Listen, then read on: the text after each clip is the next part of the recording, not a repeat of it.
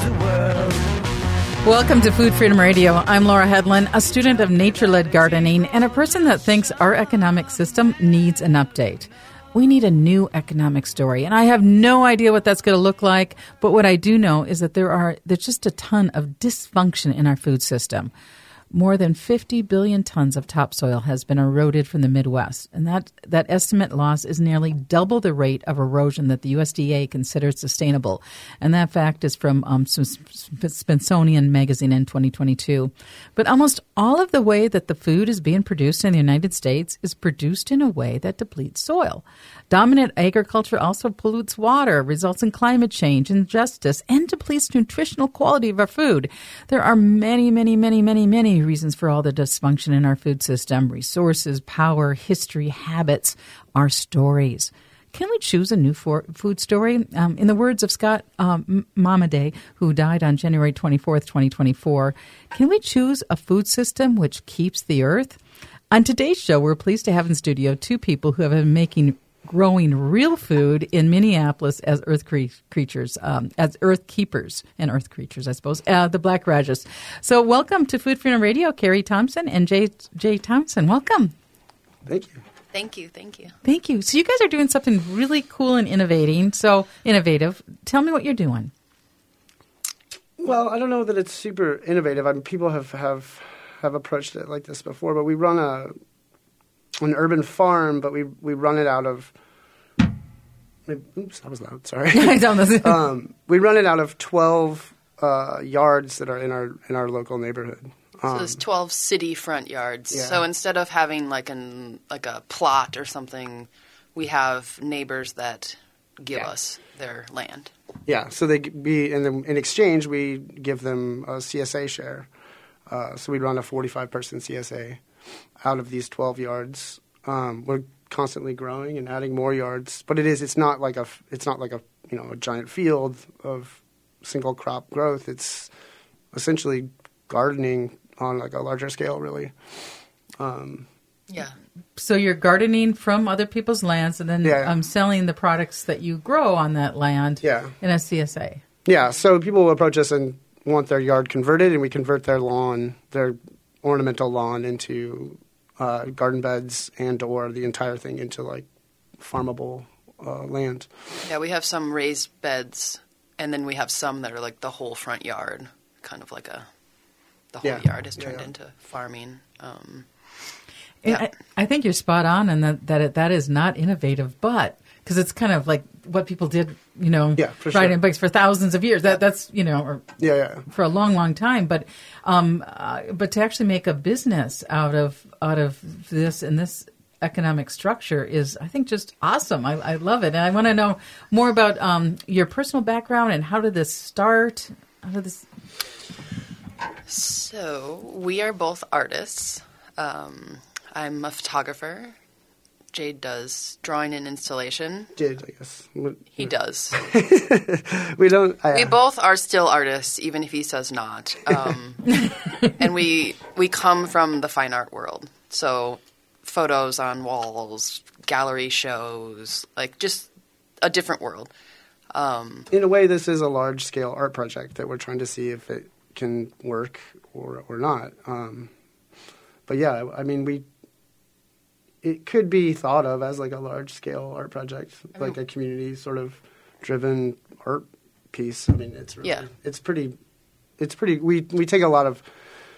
So we run a CSA, but there's also a lot of aesthetics that are put into it. That we want things to be beautiful, we want things to be nice, and we want our clients and customers to come in and feel at home. And a lot of like aesthetic choices are made in that, as well as sort of garden design and. Planning and all. And it's not just rows and rows of food. Like, I love flowers. Right. The flowers are mixed in. We love interplanting plants and crops that work together. So every yard is made to look really beautiful, not just like just rows of crops. I mean, if that's what you're picturing. But so there are flowers and things are planted in certain areas and intercropped, and it's there's certain herbs that go well with different produce, so you can produce like tomatoes and basils, like the one that people know the most. But having them together instead of just rows of tomatoes and having the basil mixed in, it gives it a different aesthetic. And then other flowers and such. We get wild with the trellises. Yeah. And there's 8 yards on one block. So there's 12 yards. So there are other places, but the one block is like intense. Like you walk down the street and you're like, these people like gardening. But it's really just us. So what block is that? Because that's public and... It's 24th Avenue and 38th Street, 39th Street. So between 30th and 39th? Yeah. It's the Standish neighborhood of South Minneapolis. Yeah. But how we started was, because you asked that question. Oh, yeah, sorry. Yeah. We're... is 1 year I decided to leave my art job and just try to be a farmer for some silly reason. So we converted the whole front yard, our front yard. I don't know how many beds we have in our front yard. Well, I mean, in the beginning, it was just an experiment. We got tired of, or we sort of saw the ridiculousness of having to mow and maintain a grass yard. So we just converted everything. Why can't we just grow food out of the space? So we started growing food in our front yard. We converted it all to boxes, to garden boxes, and started planting and slowly became better and better at growing, high-yielding stuff out of small spaces. And we started almost as a joke, a little CSA, which sort of 8 to 10 people the first year, mostly friends and, real direct neighbors. And from there, we sort of grew. People saw what we did to our yard, and neighbors said, hey, can you do that to my yard? And we said, okay, can we keep the produce? And in exchange, we'll give you a share of produce. And that's it's just sort of snowballed from there. It's we still have a waiting list of people in the neighborhood that want their yards converted. It's only 2 of us. We can only do so much. And we're sort of learning what that is, what that precipice is that we can handle. Yeah.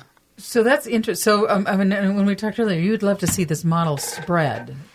Yeah, we don't know necessarily what that looks like. Is it a model? I mean, you take a sort of broader zoom out of it a little bit and look at it from a city planning perspective. You can sort of see how it would work. You could have one of these farms, 2 people in a neighborhood that are maintaining, a 3-block radius.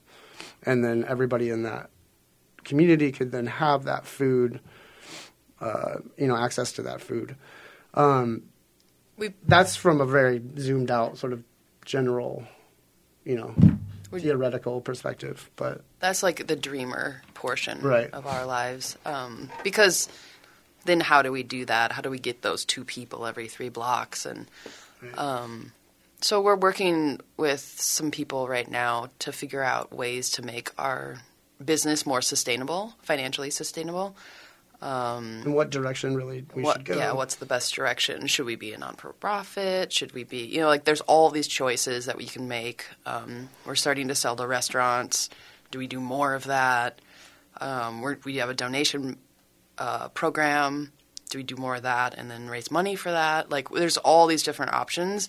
We're just not sure the path to go. So we're working with Carlson School of Management, and they have a group of students working with us to try to figure out if there's a way to make it a model that can be, everywhere, city planning kind of thing, a model that we can just grow from or... Yeah. I mean, at this point, we need to grow, we need to grow to make it work. But how do you grow? We need employees. How do you afford all of these things? Right now, what we have is, we've been doing it as full-time, I guess we work odd jobs here and there, for about 3 years now, or since the pandemic. It's been 5. But it's been it's not, it wouldn't be, I don't think you would consider it financially sustainable.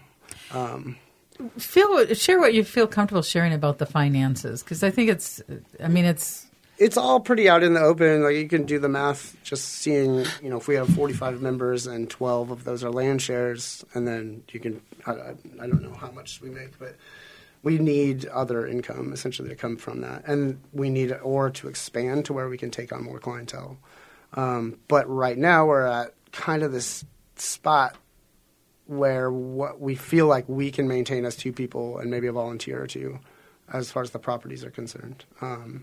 Because we all also maintain it, you know what I mean? We have to be there every day. We have to water. We have to weed. We have to, you know, just make sure plant things are going well, add inputs to the soil. Yeah, and we have to do succession planting, so we have to, you know, once a crop's out, we have to put another one in. It's a lot of work. Yeah, it's pretty intense during the growing season, and then. And right now we're in the planning season, which is also intense because we get nervous, but it's not intense for other reasons. So this year we're trying to do things different, and we're sort of trying to take on a little bit more of that sort of Curtis Stone model, where we're going to sort of try quick turnover beds and restaurant sales, which is going to be a new hustle for us. And how that works and what that looks like, we don't entirely know yet. But the CSA alone is sort of that's the sort of workhorse, right? That's the financial work. That's making us the constant money throughout the year.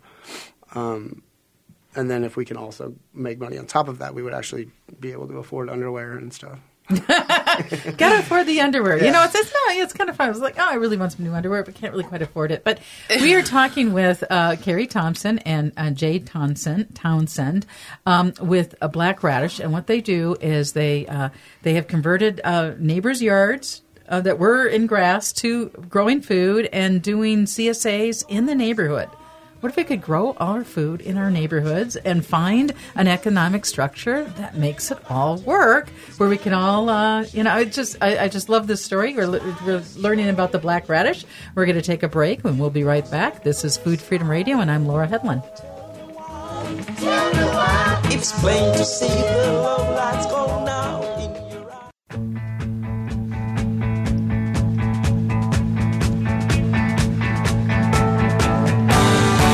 Welcome back to Food Freedom Radio. I'm Laura Hedlund, and we're talking to urban farmers Carrie Thompson and Jade Townsend. So now, so you guys again explain the concept and what you're doing in Minneapolis right now, and so because it's such an interesting concept. We run a 45-person CSA, which CSA stands for Community Supported Agriculture. It's a sort of a catch-all for essentially you pay up front for a season's worth of vegetables and produce and receive that. We do it out of people's yards in South Minneapolis, and we use that land in exchange for a CSA share. So the homeowners get produce in exchange for us letting us use their land and farm on it, essentially. And that's one of the big problems with getting young people in the farm is farmland access. And right now you have a waiting list of people who want you to use their yards. You have a waiting list for that. For sure. And you know, we haven't. It's new enough for us too. I'm sure there's room for complications that we haven't really accounted for. Like people can move, you know, and then you lose that property until you can have a discussion with the next homeowner.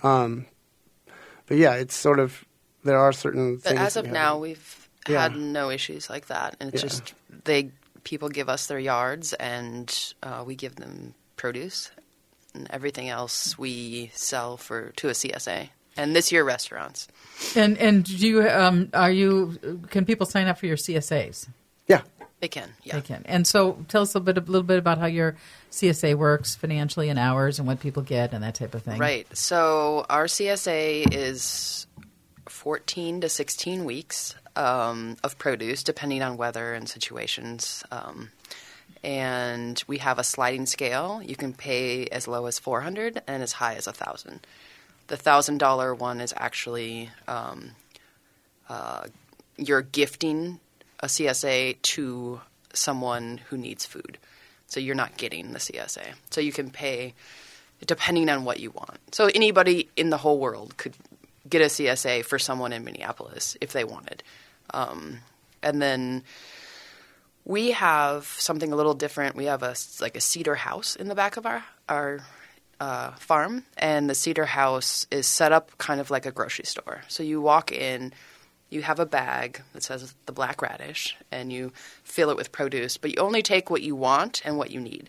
Oh, that is different for the CSAs. Yeah. So instead of getting a box of a certain amount of everything, some people take a little, some people take a lot. It's never been a problem. I mean, once in a while I'm like, ooh, we're kind of going low on a few things, but it's never been like a serious problem. It sort of balances out.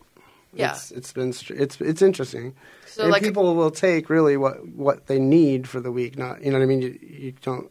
And then what they actually cook. So like when we grew turnips, which we were so excited about, no one took them. Oh, I would. Let me know if you ever I have know, turnips. that's what I I'm love saying. turnips. Roasted turnips, right? I know, but people, it's weird for some people. Yeah. So, I mean, that's the thing about the CSA and why we're also kind of going towards restaurants too, because some of the produce is amazing, but the CSA people don't really understand it. Not in a bad way. I love you all, CSA people. Well, it is. I mean, and I've had that happen too. You get all these vegetables, and then your life is going busy. One of the little things I'm doing right now is I'm keeping out my cookie sheet with the parchment paper on it for breakfast. Just cut my potato up, put some seasoning on there, put other thing in there, put it in the oven, go get ready, come out, and there, voila, is food for the day. It was like, that was easy. And you could do that with turnips. But if you're not used to it and you don't know, you haven't found your groove with that vegetable yet, then it seems kind of intimidating. We give out recipes too, in the email every week that, are for certain vegetables that we think people might find problematic. Yeah, the Japanese turnip that we grew, the salad turnip was incredible because you can turn the whole plant into a meal, essentially. You cut off the greens, cut up the turnip itself, sear that. The greens can become the salad greens, chopped up, with a little oil and, some garlic. And that was it. Good. Salt, and it was super good. Yeah, it was very Yeah, simple. it's kind of like a hot dressing on the top. Like whatever you sauteed, usually sesame oil or something like that, whatever you A sauteed little that in, coriander that would be goes good. on top. Now, we're hitting on something of the heart, and I don't know if I'm going to be able to express this, but, there are so many stories about how economy works that is actually fundamentally wrong. Shark Tank, you get this, and then they do this, or you get them before you get this. That type of narratives are running in our society. I do love Shark Tank. But do you? I mean, sometimes I do too. I mean, it's all. I don't want to say anything negative about Shark Tank, but you know what I mean? Whereas reality, I mean, here you'd take whatever food you want, and the fear would be that one person would come and grab every last tomato and would just seize everything, and then the person comes last, and you kind of have that fear-based economic system. But you guys seem like you're on the verge of abundant and living in love-based community economics. And maybe some of that has to do with scale. Like the larger you get, the more of that sort of behavior you're going to have. But I think when it's a smaller scale and everybody sort of knows each other or wants to know each other and they're in somebody's yard, and they're doing this thing that means something, they're paying a certain amount of money because they believe in a different way of growing food. And buying their food. Like, I think people are respectful of and also it's the reality of, and that's sort of how we present it. It's like, do you really want that many green beans to have to throw out? I mean, it's sort of pointless to take that many if you're really not going to use them. Yeah. So, I mean, I've been surprised by people. They'll like ask me like, okay, I took 2 tomatoes. Is that okay? And I'm like, take 3. Like they just get nervous that other people won't get it, which is, I think, very kind and sweet. Because I did think like we're gonna have those people that come in and they're like, oh, I'm gonna make sauce this week, but we really haven't. And any extra we have, if someone asks, we'll give them the extra later. if they need it, they'll say something. They'll say, like, well, I'm having dinner for 12 people. I need this much this week, and we make sure that that's available for them. And then we always, every week, have leftovers. So we end up donating that back into the neighborhood. And then potentially this year, too, we'll use a more of a food shelf program out of Corcoran Park, I think. Yeah, we're working on a bigger donation. Service is the wrong word, but a better way to get the food into people's hands that actually need the food. Because, like, my dream would be just to give this all away. I would love to just give all the food away. And we know we can't do that because we're already, like... And this, people, a lot of people don't necessarily know what to do with fresh produce, which is a sad thing, but... Yeah. It's not the top commodity, Right.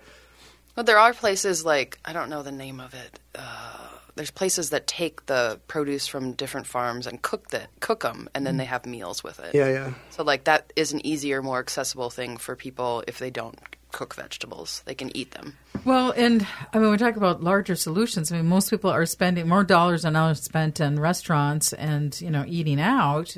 And it is hard if you don't know, if you're not used to it. And it can seem, quite this. And I even had someone say to me that, media-wise, food and cooking, there's been a lot of attention brought to here's the 2-hour meal you make, and this is what cooking is. And there's not enough attention brought to, okay, you can just cut the potatoes, spray the little sauce, spray the little thing on, put it in the oven, and then pop it out and eat it in 5 minutes. The simple everyday cooking. I mean, we know that very well. We have 2 kids, and that's been one of the biggest sort of. It's like the marriage breaker. It's like making dinner is so hard. Dinner happens every night. It always happens. It keeps happening. Forever. Dinner happens. I feel a sense of relief if I know what we're going to have for dinner. I'm like, okay. Yeah, good. But it is. Cooking is hard. Cooking it can be complicated, and making it simple and easy for like a real day-to-day life is something that probably, you're right, should be paid more attention to. Try to figure it out. So we're going to take a break. You're listening to Food Freedom Radio. I'm Laura Hedlund. We're talking with urban farmers Carrie Thompson and Jade Townsend. We'll be right back, and we're going to talk more about how you can grow food and their vision of why they do what they do. I'm floating in the sky.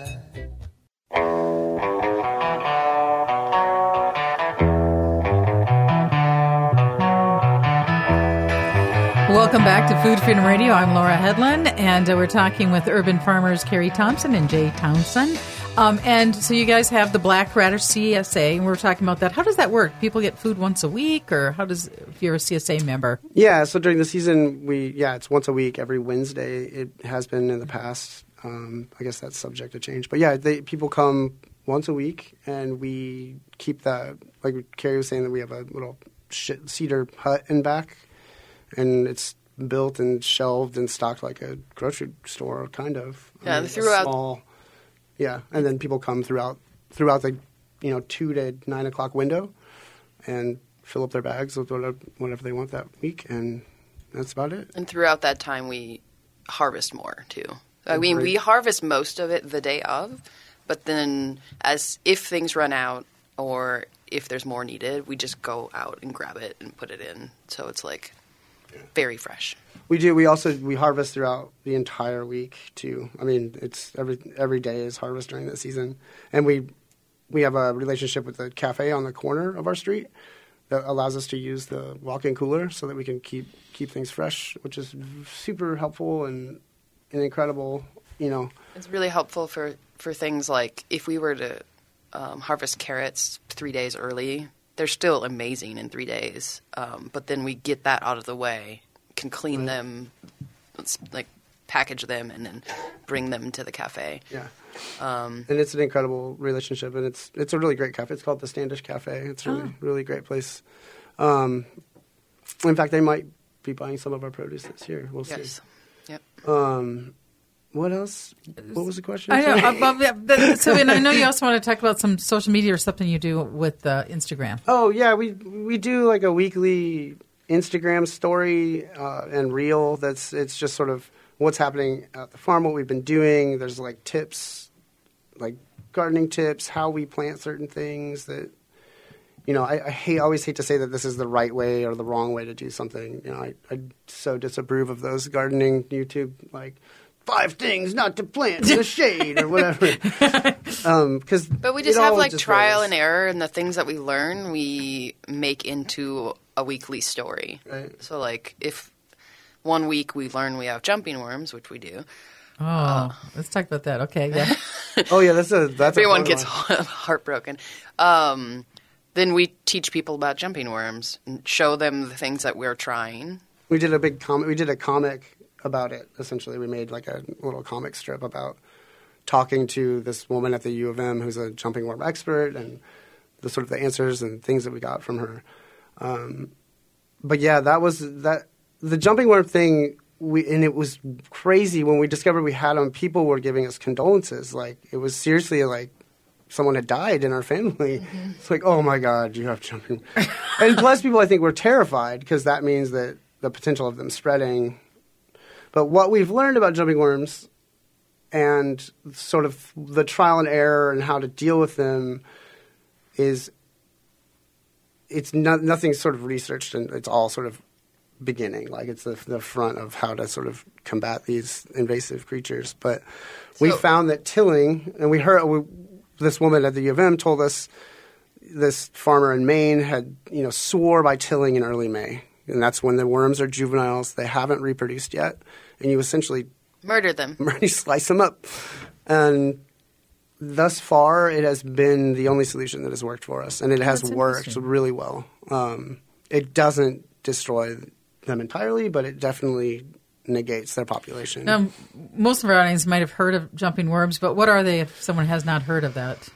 It's a type of worm that is not native to our area the United States. And it's funny, they look just like regular worms. They look like regular worms, and you kind of like get excited because you're like, whoa, look at how many worms we have. But they take up the first 2 to 4 inches of soil, and that's where they live. And they eat all of that and poop and all of that. And worm poop is supposed to be good, but not in that kind of – they turn it into like coffee grounds.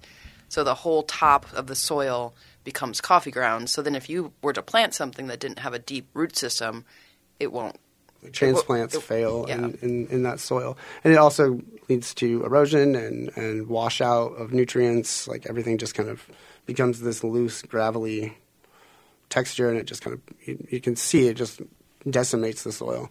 We haven't had huge problems with growing, but I could see how there could be huge problems in like forests because you can't just go in and till and kill them. And I think the issue there too is that more invasive than plant species move into that sort of decimated soil and take over. It is way more of a problem for forestry than farming, I think, or gardening. But it is something that we and other gardeners and farmers are going to have to deal with. At least we've had to, but the solutions are there. And what was cool about it was that we got to like experiment with how to solve these issues. And that's been fun. And so, if you're having a box garden, the jumping worms aren't a problem, are they? Or are they? Yeah. They can like in a raised bed? Yeah, we have them in the raised beds. And the way they differ, I guess we didn't ever tell what they are exactly. So they look just like earthworms.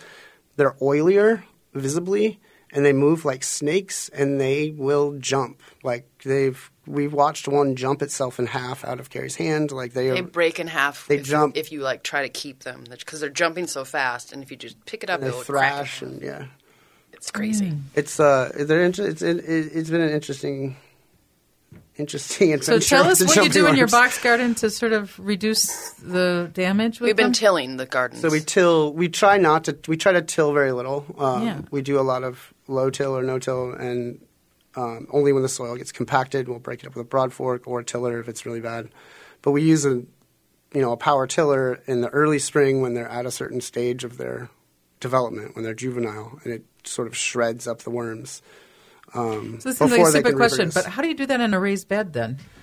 We have most of our beds like have 4 by 8, like in that range, pockets at least. Okay. So they can be longer, but they'll have sections. So it's enough to get a small tiller in there.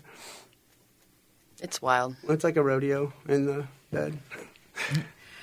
Oh, well, that's so I did want to get into a couple. I'm kind of like stuck on these. So, what other problems are there? When you first got it, I like when you said people were like, oh, like someone had died, right. And yet, it's you have to. There's a horrible expression. It is what it is, but you take whatever challenges you have and find our resilience, which is what we need in this time, right? Yeah, and new problems present themselves almost every year. It's kind of. And you have to sort of we find weed midge, which is also invasive and a very little teeny bug. So it's really hard to find, but it takes like kales and brassicas and just curls them into themselves. They lay eggs. They're a little fly, and they lay. We go through all this the new pest, but it's a little fly that lays an egg on brassica, and then that larva feeds then on the growth joint of the kale or the brassica. So it forms all disfigured and sort of it's not edible. It's like it doesn't become, and it eventually like makes the whole plant kind of mushy. So yeah, we've had those, and the only way they know how to deal with them is a 3-year crop rotation. So you remove brassicas from that area for 3 years. We are hoping this year maybe that since we didn't get a lot of snow, that the hard freeze that we did have will actually kill some of those bugs that are living in the top layers of soil. I don't think last year we had so much snow it didn't really freeze the ground as much as it could have. We're hoping that's going to help this year. The Swede midge is a real bummer because it takes out – we have it in a lot of different areas. And there's no way to sort of battle it with – Well, and then we talk about weather. So the droughts, Sure. How was that affecting? Yeah, 3 years of drought. It's been since we're such a different farm, the thing it affects us is that we have to water a lot. So instead of being a big farm that gets water from the sky, like we can water. So like the drought sucks because every other day we have to water. It means we're using It's like a lot more water. labor, more water. It's crazy. And then some plants just are like, I can't do this. But we haven't had like huge crop fails because of it. And I think it's because we have irrigation systems in each of the yards. But they struggle. You can see like where we water versus where we don't, and it's like the areas that don't try pulling water out of the beds, or it's amazing nature. Like it's Okay, so there's all these struggles. There's these bugs that are going to come eat your stuff. There's not We're water. not painting a You're good working picture, your are we? butts off. You're not making as much money as you would if you probably worked other places in hourlies. Is it worth it? Good question. So Yes. we go through this daily, yearly. There's like the yearly, should we do this again?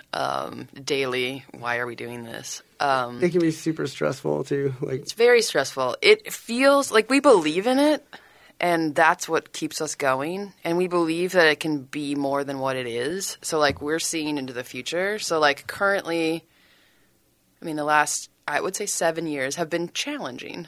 But we know, we believe the future will be different, and that we could hopefully make some kind of model or something where other urban farmers can see how they can do it too, because it is important. yeah, and as a community in general, like our neighborhood is so different now. Like we know everyone. that's been one of the surprise impacts. People that we've come, had. people come to our block and area to like hang out and see things and learn things and randomly ask for food, and like it's great. It's like we're outside every day and we can see what we know too much about our neighbors.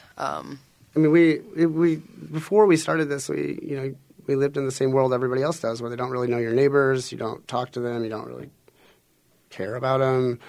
But since doing this, it's sort of become like it's real boots on the ground kind of community work. Like you're out there talking to people, you're out there helping people.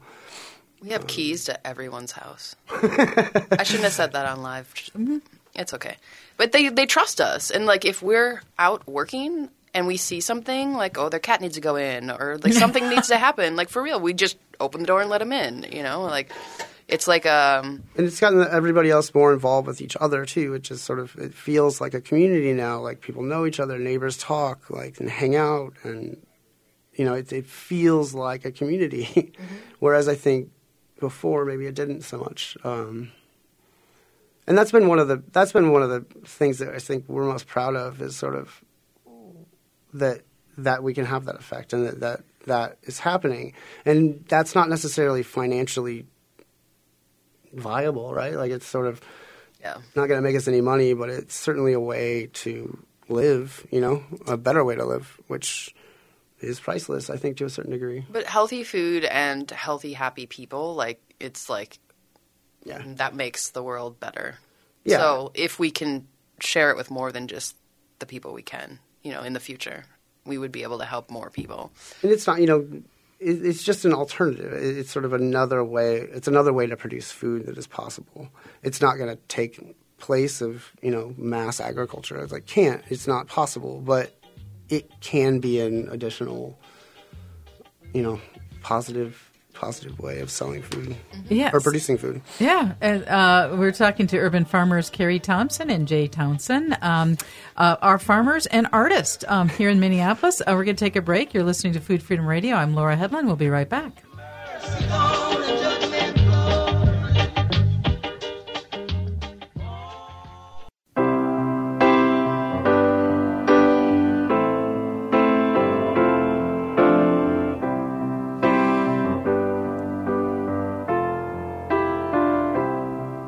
When I find myself in times of trouble, Mother Mary comes to me, speaking words of wisdom, let it be.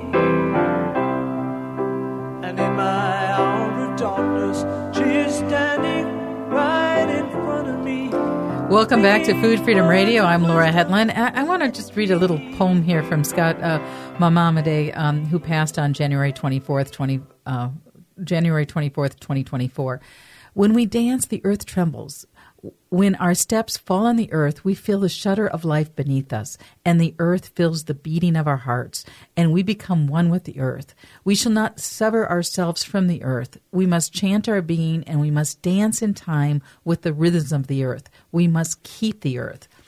This idea of keeping the earth, and there's a comment, and the Star Tribune commented, there's someone who says, the earth is inanimate. It can't be angry or happy.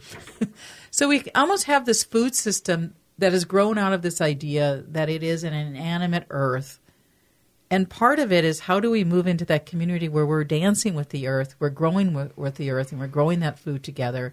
And we're doing it in a way that we can still feed our families and pay our mortgages and make our livings. And so do you agree with that? That when you're gardening, you're actually you're not extracting from the earth, but you're sort of participating in something? Yeah, for sure. I think 100% you are part of the earth when you're out there getting your hands dirty. And I mean. And then the more you're with the soil, you understand like what it needs or what it has and what it doesn't have, and you know what you put into it. So whatever you put into it, you know what it's taking up. Certain plants give nitrogen, certain plants take nitrogen. If you have a certain amount of plants in an area, like these, you need to give back into that area.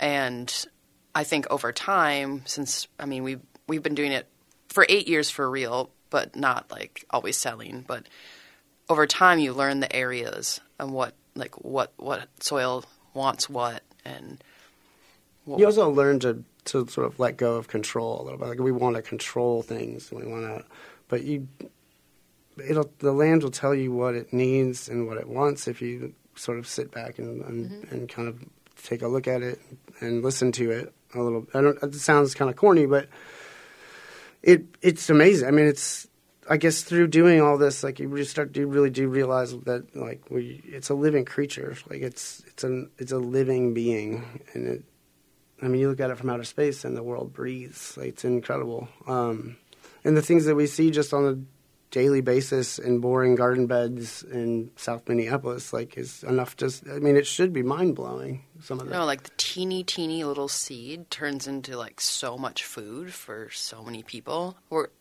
Super dorks, but like, what? How does that work? It's totally magical, isn't it? It's seen weeds mimic plants that are like that. It's been isn't incredible. That funny? It's just sort of like, what is happening? Like, wait a minute, is that the crop or is that the weed? And it will look like it. Yes, because unbelievable. Like we saw it with Malabar spinach of all things. We couldn't differentiate the two sprouts. One was a weed and one was the spinach, and couldn't figure out which was which, and they're identical. We just had to wait. It had to be that it was mimicking that plant. It's so insane. And of course that, I don't know if that's. Bringing it back to art too. Like, so I make pottery, and that's earth too. Like the clay itself is like mud, and like a lot of potters who are much more skilled than me, they make whatever they want. But I always feel like it won't be a certain thing. Like, I'm like, I can't make this into a bowl. Like, it wants to be a cup. Okay, I'm just going to do that. Which is, like, I don't know, some side comment, but... There's something to it. I mean, there really is. At the risk of sounding sort of flighty or like hippie-ish or whatever, like, but there really is something to the fact that the earth and the land and the soil, and it's all connected, and it's all sort of one living being, and we're part of it to some degree, if not entirely. I feel like you can taste it in the vegetables too. Like, the vegetables taste so much different. Like, if you get like a carrot pulled straight from the ground, and then like, you know, one from like Amazon Fresh, which we get both. I'm gonna be honest, and so like. They're just like this one one tastes like water, and one tastes like a flavor, like food, like it's like a carrot. But yeah, like it's just a totally different thing. Like they are so different, even if they're the same crop, like the same species. Like, they're just different. It's so fascinating. I love this conversation. We have 2 minutes left. I want to make sure you have a chance to say your website. And if people are driving around Minneapolis and they want to just see your artist-led gardens, where they're at, and you have you don't need homeowners now to offer their lands because you've got a waiting list for those yards. We do, but I mean, if you're a real neighbor, like right next door. Maybe we'll get a grant and we can expand. Yeah, we'll see. Who knows? You know? I mean, we're always interested in knowing that people want to do it. It's just something we can't do this season. So if somebody's interested in it and wants to, and we tell people that when we'll go look at yards and see if it's something that we can use. You know, if it'll work for growing. You know, some yards are too shady. Some yards have too many trees. But we'll take a look at it, and we tell people, like, it might take us 4 years or 3 years or a year or who knows, like, to get to this. And people are like, okay, just let us know. Well, your website. Our website is theblackradishmpls.com. So the Black Radish MPLS for Minneapolis.com. And then Instagram is Black Radish _, which was my fault. But if you go to the blackradishmpls.com, you can find our Instagram, our Patreon, our membership, information about us, email. Everything you need will be at the website, so go there to find the other things. And if you want to buy a CSA membership for somebody in South Minneapolis, let us know. So the Black Radish and artist-led gardening, using neighbors' land to grow food. What a fun concept. And let's spread it, right? You know, please. Actually, under Wikipedia, if you look up gardener, it actually shows that is the true world's oldest occupation, is to be a gardener. And so using these lands, because, you know, like, Kentucky green grass is actually the most invasive species right now in the United States. So thank you for listening. Have an awesome week. Thank you. Thank you. Thank you.